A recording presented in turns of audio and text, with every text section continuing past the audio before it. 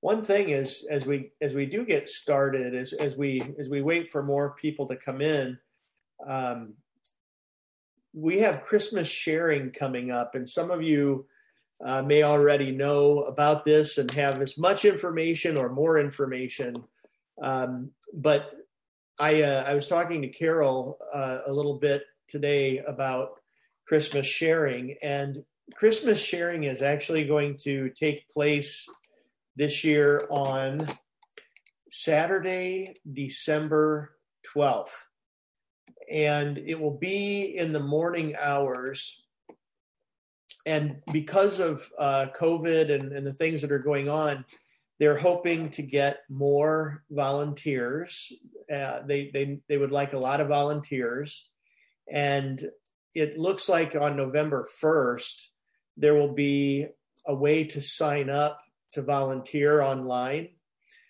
So be looking at Life Together for advertisements that will be coming out for Christmas sharing. And it will take place in our parking lot. We have a great parking lot. So we'll have drive up, and what they're asking, because of everything that's going on with the virus, they're asking for donations.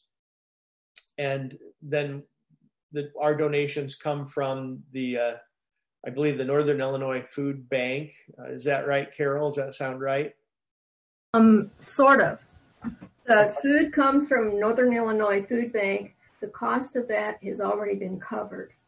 Okay. The cost. We're looking for our donations. We'd like to give each family at least a $50 gift card. Okay. And we're expecting up to 400 families at St. John. Wow, that's a lot of families. That's a lot of money. A lot of money. But if you think of it in terms of our congregation, normal years will go out and buy brand new things to fulfill special requests. They will go out and buy food, new coats, a lot of other new things. So if you think in terms of, well, I used to spend this much money for, let's say, new coats, we'll just take the money this year because we can't do anything else. Yeah, very good. So thank you for that, Carol. You're welcome. So anyway, Christmas sharing will take place. And if you'd like to help out with donations for those gift cards, or if you'd like to volunteer, be looking there at about November 1st. So that will be great. Will be really helpful this year for many families, for over 400 families. So that's a very needful thing. And then we also continue to have our Mathesis studies, which are the Sunday schools that are happening during the week, and Pastor Nelson's doing that. And high school catechumenate continues on Sundays, and then the catechumenate with Pastor Nelson is also taking place. So we're still doing some things and moving forward as the year continues. So it's nice to have you all with us today. Please take a look in the chat. The chat box is at the bottom of your Zoom screen.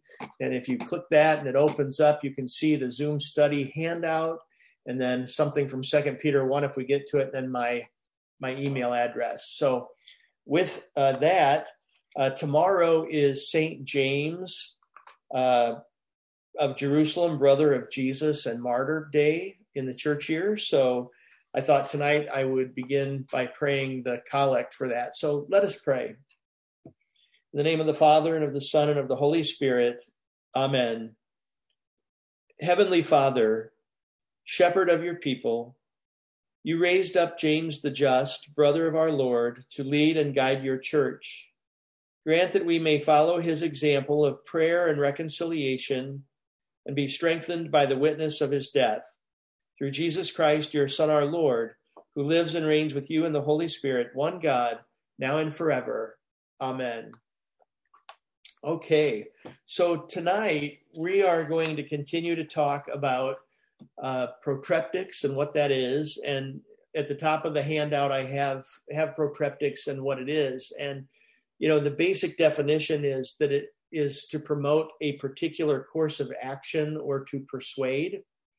And just as a reminder, if you're new to this course, protreptics is a form of apologetics. It differs a little bit from modern apologetics. We often, when we think of apologetics, we think of evidential apologetics.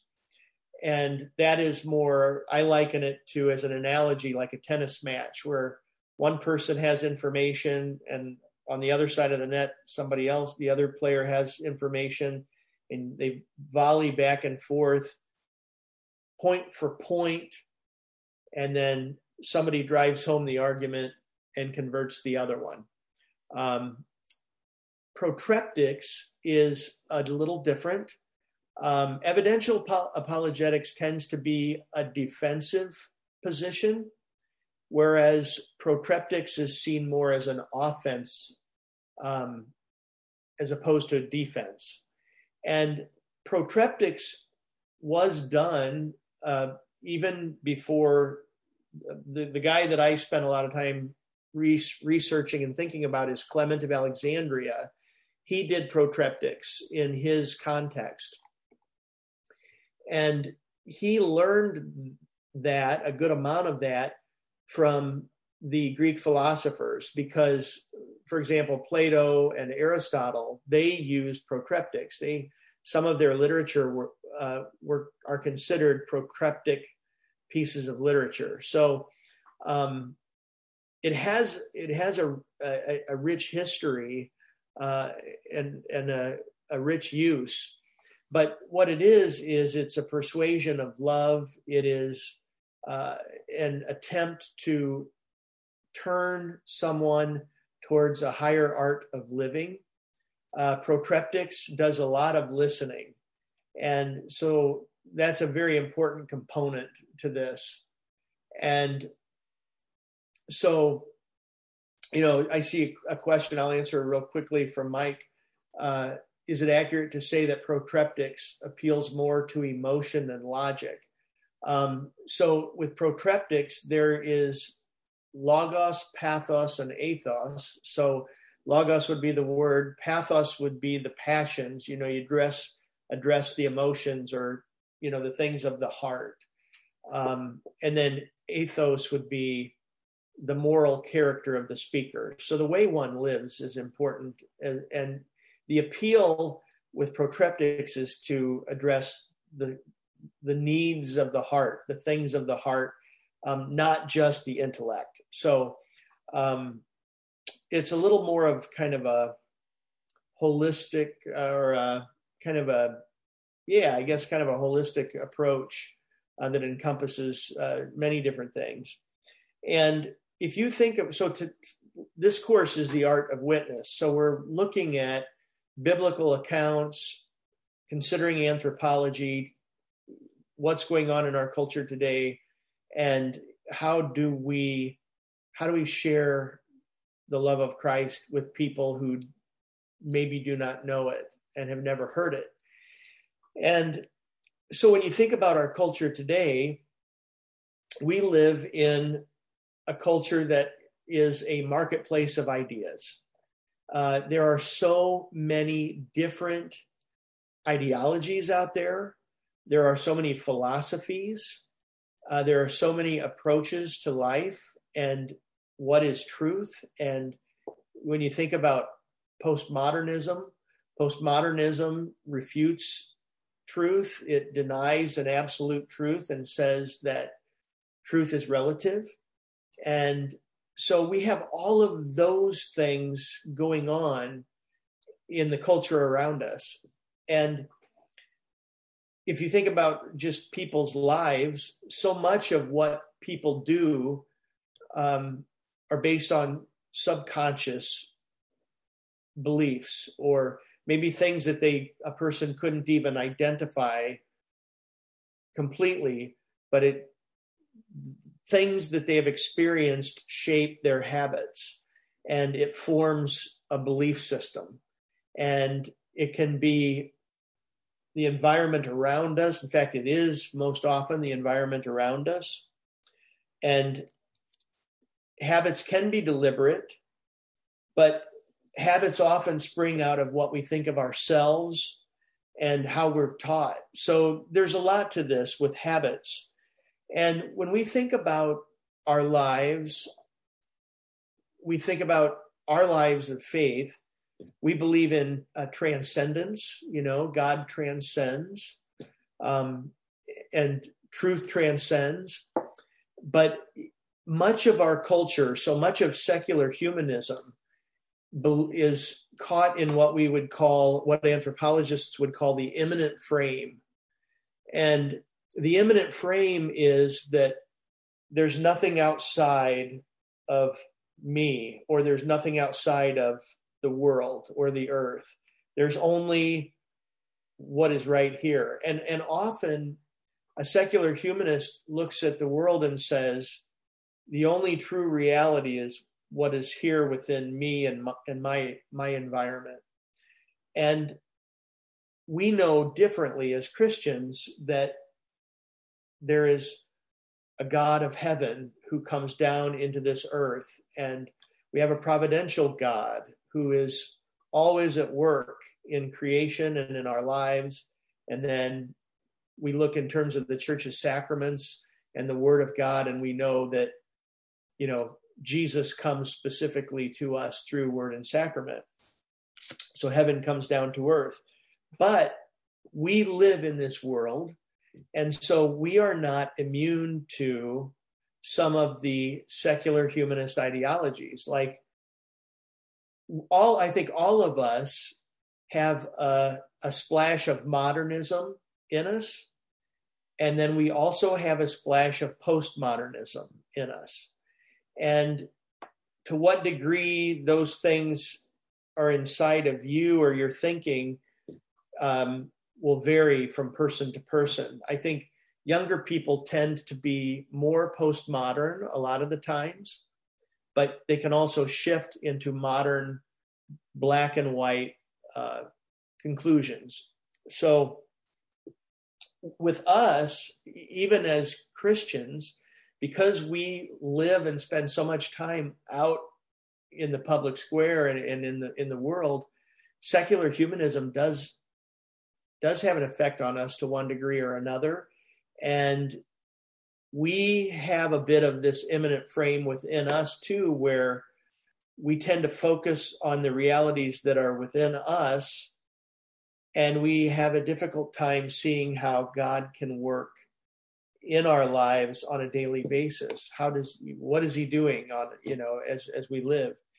So one of the things, though, that Christianity brings, and there is a yearning, and Christian anthropologists talk about this, that we yearn for enchantment, an enchanted world, a world where the divine enters our lives and echoes and brings meaning and change. And there's a Roman Catholic philosopher by the name of Charles Taylor, and he says that there's a big movement among the young today that they want to be stained by the holy. They don't just want intellectual precepts, but they really want holy things to be tattooed on them, their identities. They want holiness to penetrate their lives. And I would guess that's what we want, right? We want, when we come to divine service, we want holiness to penetrate us and our lives and dispel darkness and eradicate our sins so that we then can experience the life that Christ has given to us. So there's a lot of that going on, and that's part of what Protreptics aims for or aims at, is when we talk to people, there is a yearning, even if people may deny it at first, there is a yearning for goodness, holiness, and a life that is filled with purpose and deep meaning. So that leads me then to consider there's three aspects to the Christian faith, and it's on the handout on page 1. You can take a look kind of just to the top of the middle of the page. There's theology, there's liturgy, and then there's ascesis. And ascesis is a Greek term, but asceticism comes from ascesis, and it really means practice. We think about it often in terms of Roman Catholic renunciations, like renouncing food or anything of the flesh, but it has a broader meaning to it. It is used in the Greek New Testament as exercise, but it's training. It's how we train for an end, or we practice. And ascesis is how we practice our faith and how we live. And so these three are often should be at work in the church's life. So liturgy without theology and ascesis becomes simply like a relic, a performance, something that people watch, something from days gone by that people watch. If there's no theology or practice to it, prayer, would be a practice kind of a thing. Ascesis, or the asceticism and the practice of the faith without theology and liturgy, will become a philosophical training ground. And we see that a lot in our culture today, actually. But then theology without liturgy and ascesis becomes simply an academic affair. It becomes a classroom exercise. And that is also something that is often seen in greater Christendom. And so the idea, and this is very much kind of an early church and early Christianity kind of a perspective, patristics we call it, that these three things are often at work together and need to be. And they help strengthen the other. Now, when you think about this, and so this gets to secular ideologies. I put one example that's kind of at the forefront in our culture right now on the news and all around. Secularism has an ascesis or practice. And the example I give on the handout is Black Lives Matter, because it's such a prominent picture for us right now. If you think about Black Lives Matter, it has a practice. And that practice is born out of pain and struggle. Practices are formed out of situations, and they form identities. And if you look at what's going on among Black Lives Matter, George Floyd murals, I just saw this on the news down by my old hometown, down in Bloomington Normal, not too far where I'm from. There was a George Floyd mural that was put up, and there was a lot of discussion. It was in the news. And murals like those are like icons. And those who have fought hard for the cause of minorities are the movement's saints. And the slogans, such as "Say Their Names," are like litanies. They have a philosophy. And on the news, we often hear their creeds and we see their practices. So, that's just literally just one example. Like, I think back a couple of decades ago, really, and you think about the hippie movement. And the hippie movement was the same way. You think about Woodstock was a foundational event that had a big effect on the hippie movement. They had slogans like "Make Love, Not War." Then we saw music as an integral component to the hippie movement itself, and much of the music was political and had creedal ideas, creedal statements in those things. And you think about like the Grateful Dead, for example, they had their own sort of cultural liturgies. Like I am one that has gone to a lot of concerts in my life, and I went to it was like the first Grateful Dead concert that I went to.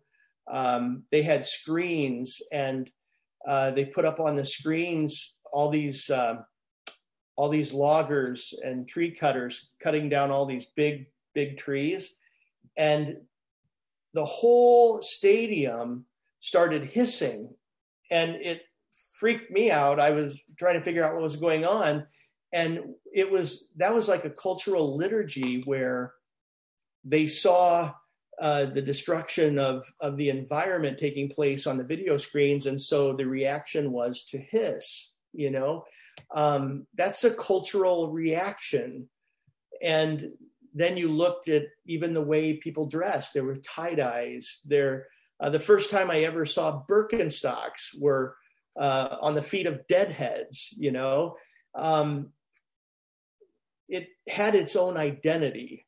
And so you see, even in these secular ideologies or philosophies, you see practice, you see creeds, you see some form of liturgy or movement.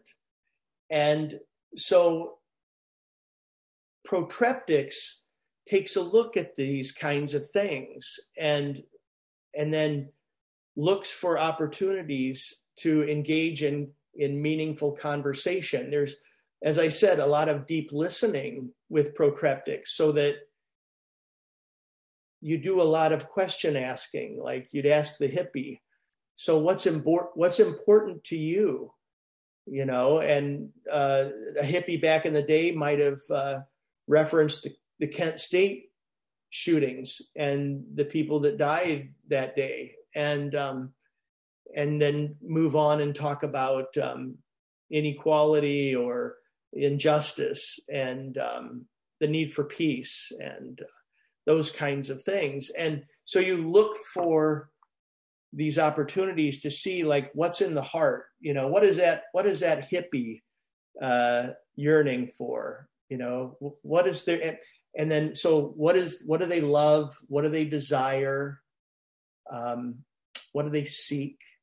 And then eventually, through conversation and relationship, you bring them to Jesus, and you see that love, peace, the deep yearnings of the heart and the soul are answered by Jesus in a way that nothing else could answer those yearnings. So the idea is to help a person see that the virtues and the things of Christ deliver what they seek, whereas the way they seek those things in the world cannot ultimately achieve the desired and the goal. So that's something to all of that.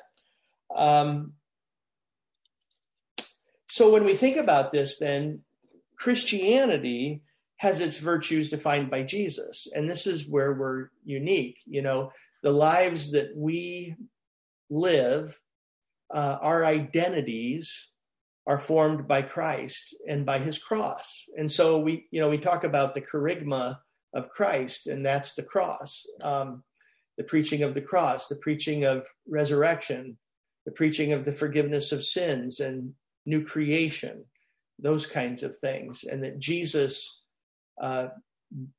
through the gift of the Holy Spirit, then begins to bring the new life into our lives. And so you can take a look at page 2, and here I am again. I've got like 20 minutes to go through a wonderful text. So if you have your Bible, you can open up to John chapter 4, John's Gospel. And now tonight, I'm not sure how I'm ever going to get through this. I got to talking and rolling, and so now here I am. I'm racing the clock again. But you take a look at John chapter 4, and I know you know this account. This is Jesus and the woman of Samaria, and Jesus comes, and he's been journeying with his disciples, and the disciples move on and go into a nearby town so that they can get some food. And Jesus comes to this well, and it is the well of Jacob, and he's thirsty. And then here comes along a woman of Samaria, and this woman has something to draw water with, whereas Jesus doesn't. And then begins this exchange, this conversation. And it's a little tense and uncomfortable at first, because she's a Samaritan and he is of Jewish background. He's a Jew. And she's not sure why he's talking to her. And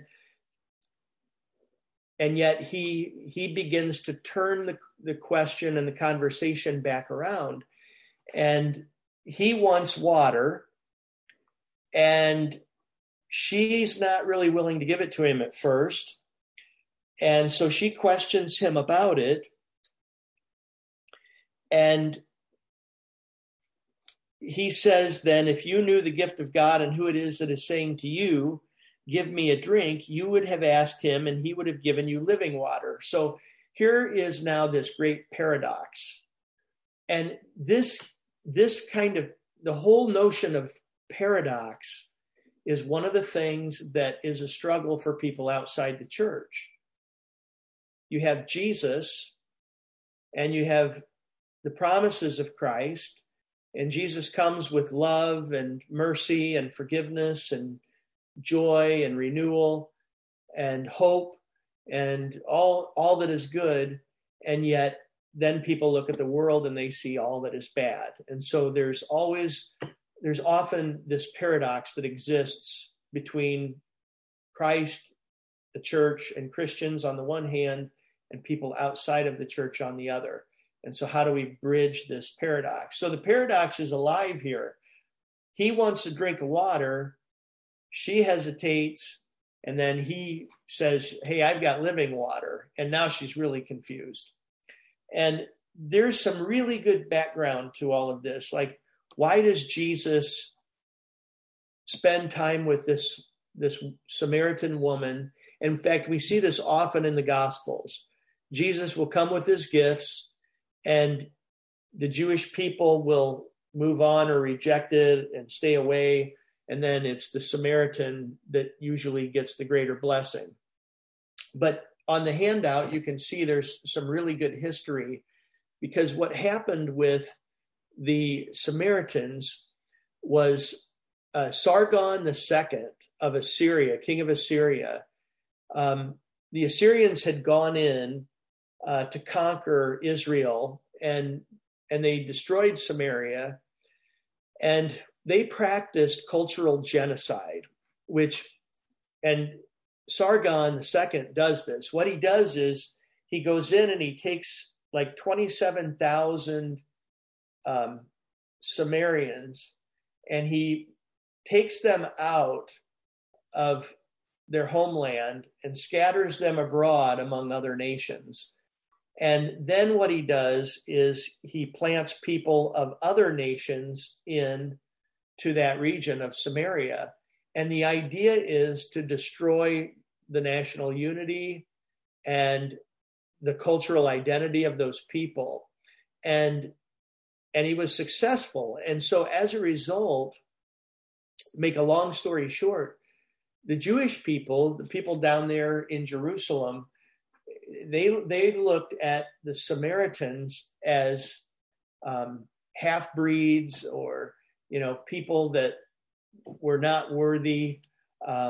They looked at them in a very negative light, and so this is the context that is going on in the gospel. And the Samaritans, as a result, had mixed religious practices. And so they were sort of in this marketplace of ideas sort of idea, because there were so many different kinds of people. They had all these different practices, and they were often bringing them together and forging their own practices. And so the Jewish people saw that as a very negative kind of a thing. So here you have this Samaritan woman and you have Jesus.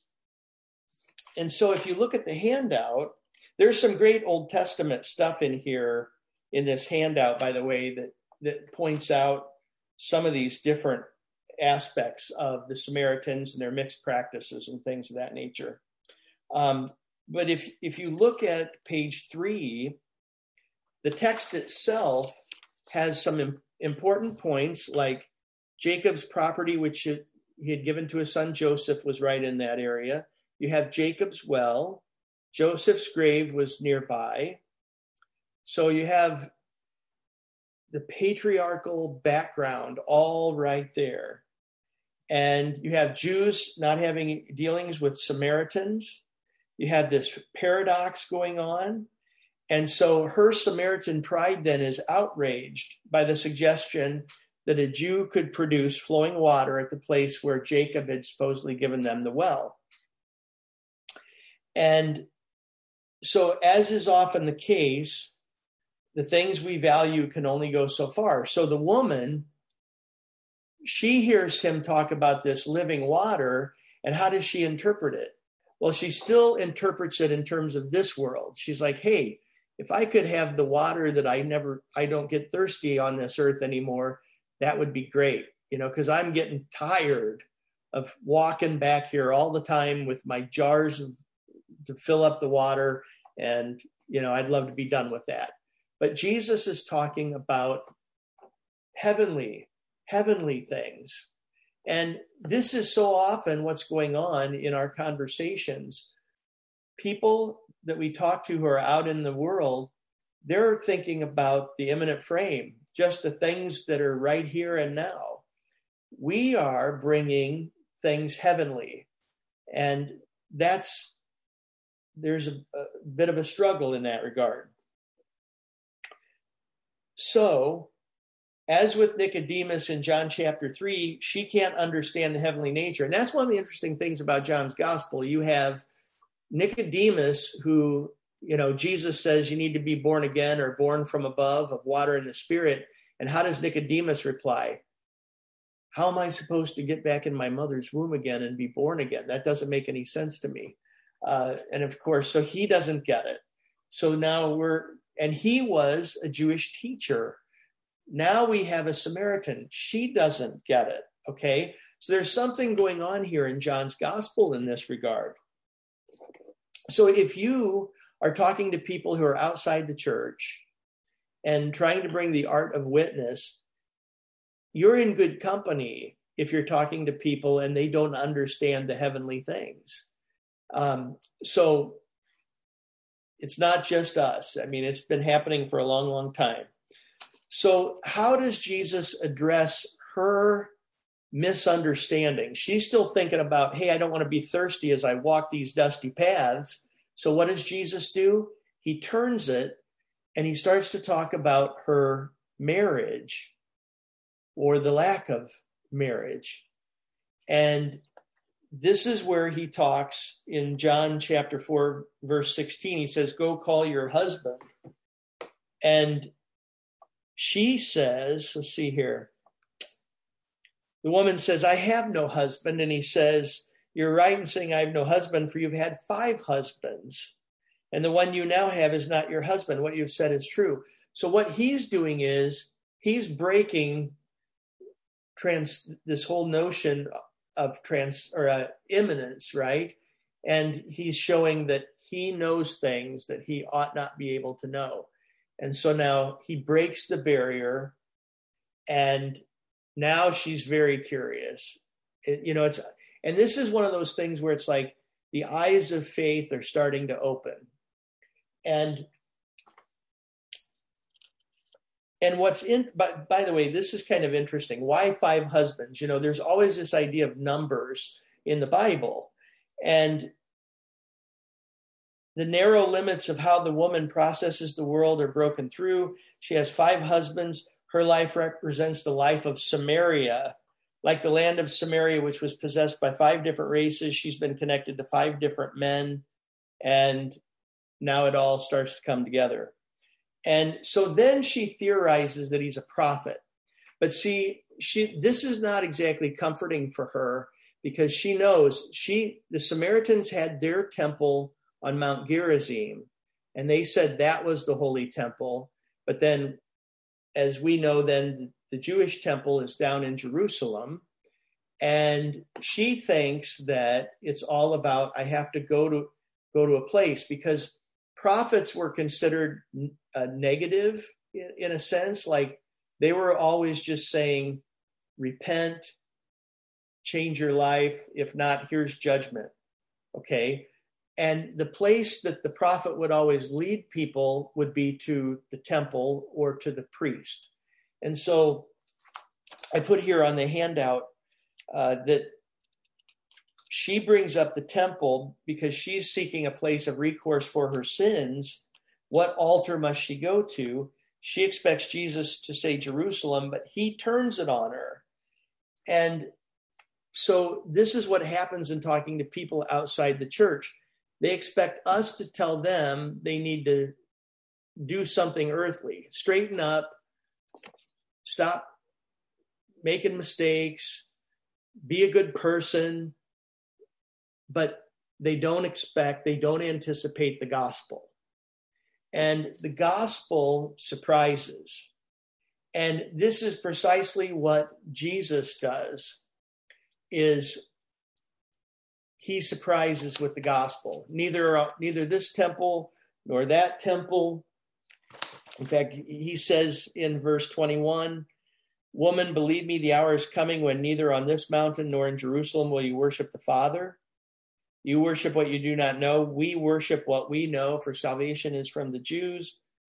But the hour is coming and is now here when the true worshipers will worship the Father in spirit and truth, for the Father is seeking such people to worship him. God is spirit, and those who worship him must worship in spirit and truth." And so he's leading to the gospel, and that's the key.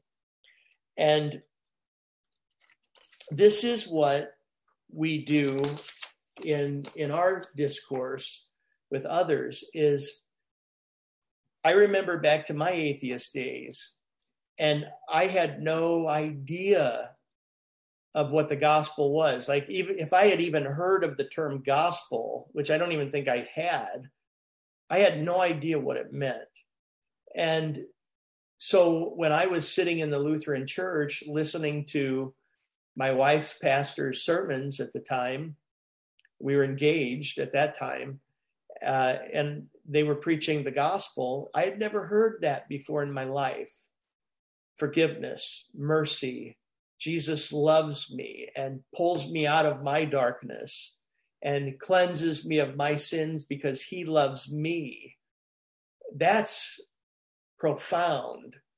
And that is what surprises. And then, of course, what springs is the power of Christ, then through the gospel into our lives. And then the doctrine of sanctification, where he reshapes our lives as he forgives, as he cleanses, he renews, he changes. He's taking us and he's molding us, shaping, changing. As we go to the Eucharist, as we continue to hear the gospel, Christ and the Holy Spirit are at work forming us and teaching us what love is and what mercy is, and teaching us hope. And these are the things that people outside the church, they may have a desire for hope.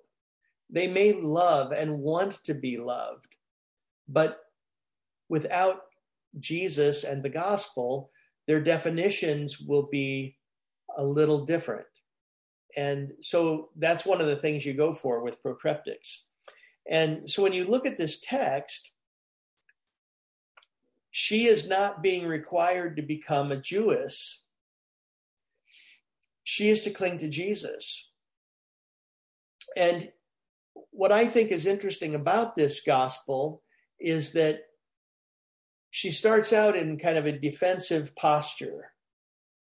But then after he tells her things that he ought not know, and he basically tells her worship in spirit and truth, he's here, he's the Holy One, the Savior.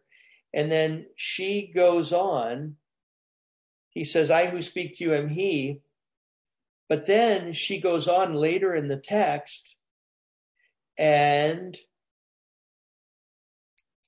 she starts to tell people. So if you look at verse 29, she goes off and she says, come see a man who told me all that I ever did. Can this be the Christ? And the people went on to the town and were coming to him. And then in verses 39 to 42, many Samaritans from that town believed in him because of the woman's testimony. He told me all that I ever did. So the heavenly comes crashing into their lives. That's transcendence. That's God incarnate breaking into the world, light dispelling darkness. And so when the Samaritans came to him, they asked him to stay with them, and he stayed there 2 days, and many more believed because of his word. So the Holy One, the Savior, comes into their midst, God in their midst, love incarnate, mercy embodied, comes right into their lives and changes them. And this is what you think about divine service then, and the way we practice, right? So our liturgy, our theology, and our ascesis, or our practice, all come together in divine service. And we experience this very thing. We come to church, divine service, we confess our sins, we're absolved right away. We draw near to the Gospels, to the Scriptures, the sermon, the preaching of the Word, the Holy Spirit working through the Word. And then we're led, of course, we confess the creed, we say our prayers, we're led back to the altar where we receive the Eucharist. And what is happening? But heaven is, the whole divine service, heaven is breaking into our lives, Christ breaking in. And so ultimately the art of witness is to draw people to this, to experience it themselves, to hear, to listen, to hear the love of Christ that differs from anything else the world could give. And I see I am just about out of time, but when you take a look at this text, then the Samaritans recognized Jesus as the Savior of the world. And this text itself is a great example of how our neighbors have preconceived notions based on their past and their background and their assumptions about us, because those things are always at work. The art of witness recognizes this, acknowledges pain and the world's bruises upon people. We talk about Jesus and the nature of the gospel, and we draw them close. And we listen, and we try to persuade through love. And so this account includes theology, liturgy, and ascesis. And you know what? I'm not going to be able to get to the 2 Peter 1 thing. So maybe I'll start with that next time. And then we'll continue then with the next study. So let me stop there. And I see more like a habitus, and yeah, it is. It's this, when you think about liturgy, theology, and ascesis or practice, it's a habitus. It defines who we are. It's where we live. It's defines us. It's who we become, what we become. And that all comes from Jesus. And, when you understand the gospel and the love of Christ and the cross, what a comforting, wonderful habitus that is. What a comforting liturgy. What a comforting practice. Our practice springs out of the gospel. So let me see here. Does anybody have any questions or comments? I did a pretty good job of getting through this handout this time. I kind of rolled, I guess. But there's a lot of good biblical material in here in red, so you can take a look at some of the Old Testament stuff when you have a little bit of time, if you want, this week. I find the history fascinating. You know, when you think about the Samaritans and the people of Israel and Jerusalem and Judah, and how all that stuff happened and how those people came to be who they were, and, you know, how that all dovetails into the Gospels. And, you know, notice Jesus comes to all of them. He doesn't pick nationality and say you have to be of a certain nationality, but he comes as the Savior of the world, Savior of the nations, and the gospel is for everyone. And Christ died for the world. So what a wonderful thing we have to share. So that is the portion of the art of witness with Procryptics. So with that, then let's go ahead and close with the Lord's Prayer. And you're welcome to join me if you'd like. Our Father, who art in heaven, hallowed be thy name. Thy kingdom come, thy will be done on earth as it is in heaven. Give us this day our daily bread, and forgive us our trespasses, as we forgive those who trespass against us. And lead us not into temptation, but deliver us from evil. For thine is the kingdom and the power and the glory forever and ever. Amen. Well, thanks for being with me tonight. I really appreciate you coming and joining me in this course.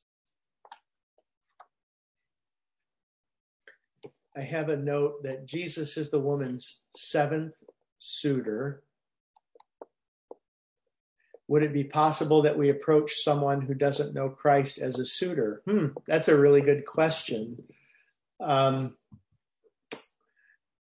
I suppose so. Yeah, I'll have to think about that one a little bit. That's a really good suggestion or thought. Thank you for that. Yeah, there's so much to the numbers in the Bible. It's fascinating. We'll call it a night. Have a wonderful evening. I'll see you. Lord's peace to you.